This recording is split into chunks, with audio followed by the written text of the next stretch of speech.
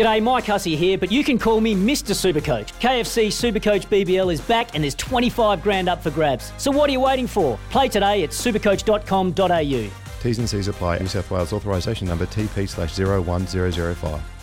Want to witness the world's biggest football game? Head to iCanWin.com.au, predict Australia's score with a crystal ball, and it could be you and a friend at the FIFA World Cup Qatar 2022 semi-finals, all thanks to McDonald's. Maccas, together and loving it. T&Cs apply. I've just been handed an urgent and horrifying news story, and I need all of you to stop what you're doing and listen. What's making news around the world? Yeah, that's what is making news today. Well, I'll tell you, we've got a very special treat. A very special treat. Special treat at the end of What's Making News. Right. We were talking about the Balloon World Cup. Stay tuned. Story number one. Now, Stephen, if I could offer you a personalised number plate. Into personalised number plates? You follow that now? Yeah, I do. Well, I do have a couple. Do you have a couple yourself? Yeah. Now, what would be the GOAT personalised number plate for you? Is there one that you've always wanted? No, I'm not that deeply into it. Okay. That was when we had children. We had personalised number plates. Sure. Well, I'll tell you, a guy in Australia has forked out $460,000. That's bonkers, right? For a particular number plate, and that number plate is simply two numbers, 25. Yeah. Why? Good question. 25. It was one of the first batch of number plates ever sent to Australia in 1906. Whoa, So hang on. he- 1906? Yeah, originally owned by Adelaide solicitor Nathaniel Alexander Knox, of course, the great Adelaide solicitor. And that makes sense to me now. That's why, but still, $461,000 for a number plate.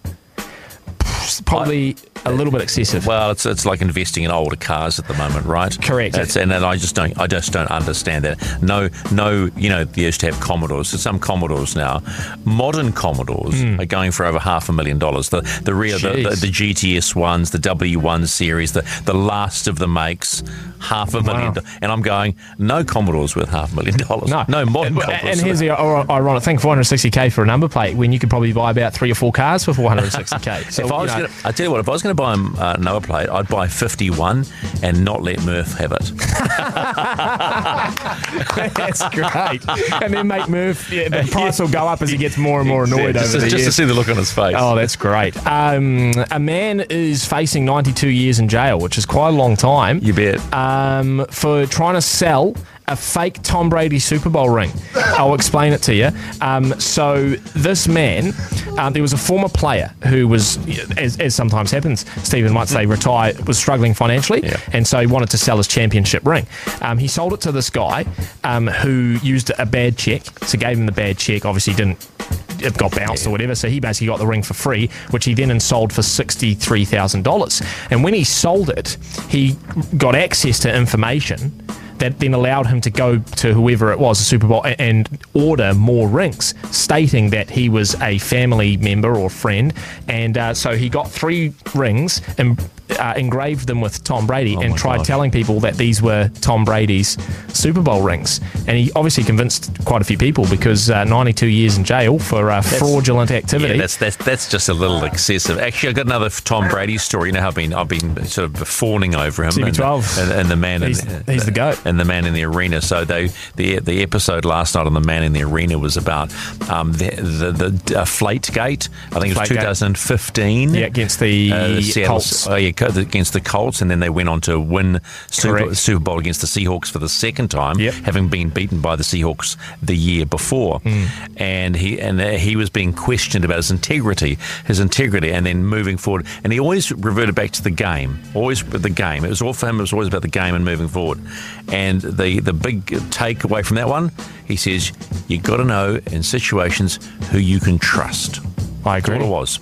And I'll tell you, mate, look, because I'm a massive New England Patriots fan, spent a year in Boston, love Tom Brady, and I'll tell you, Deflategate, they scored all their points in the second half when the balls were back to normal. So, but that's key, right? Trust. Correct.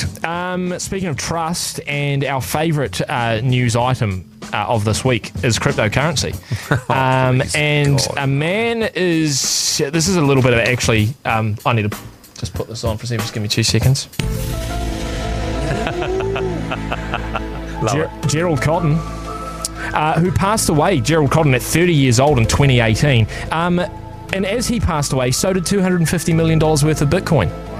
Cryptocurrency. He ran an exchange, where people buy and sell, and when he died, that all disappeared with the exchange. And people starting to ask questions.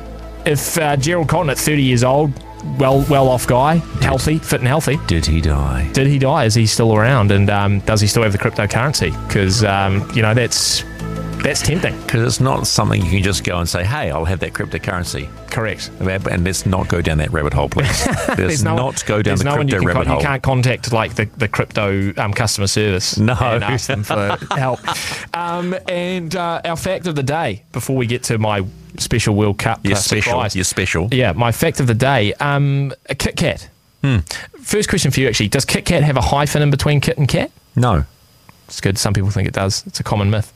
Do you know what's inside the middle of a Kit Kat, apart from the wafer? The wafer? Yeah. Wafer thin. Do you know what else is inside there? Chocolate? That's part of it. And it's nothing like ground up cockroaches or anything like that. What it is actually all the broken Kit Kats that get damaged during production are what get put inside the middle of a Kit Kat. It's fair. That's good. That's smart. So they don't waste anything. Smart business, man. It is. Wafer thin. And let's be honest, like, you can't. A broken Kit Kat is an abomination. No one's going to eat that. So why not?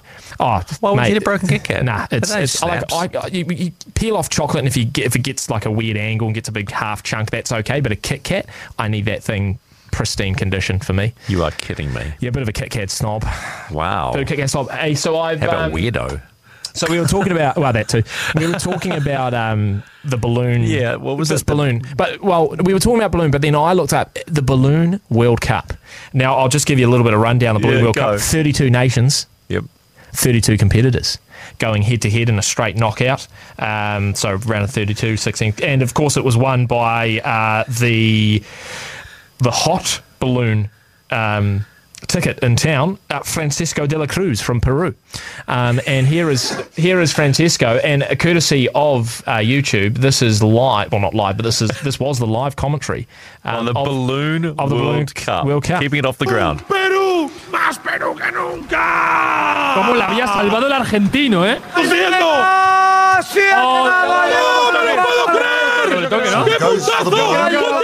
Francesco de la Cruz también. It's much more dramatic than that. Llegar a eso, tío. Pero Alfredo, ¿qué locura es esta? Pero qué locura es esta. There's drama at the Balloon World Cup. That gives you a taste. You can see it now. His fingertips just grazing the carpet and keeping it off the ground. That reminds me of a very funny story about a Spanish class I once sat in on. You get me to tell you that at one point. That's a good laugh. Hey, boys, loving the show. What about Kiwi Classic Ultimate Swing Ball? Good call. That's a good call. But turn that into a World Cup. Easy turn that into a World Cup. But you are listening to Summer Days with a little bit of craziness on a Wednesday. It's 10:52.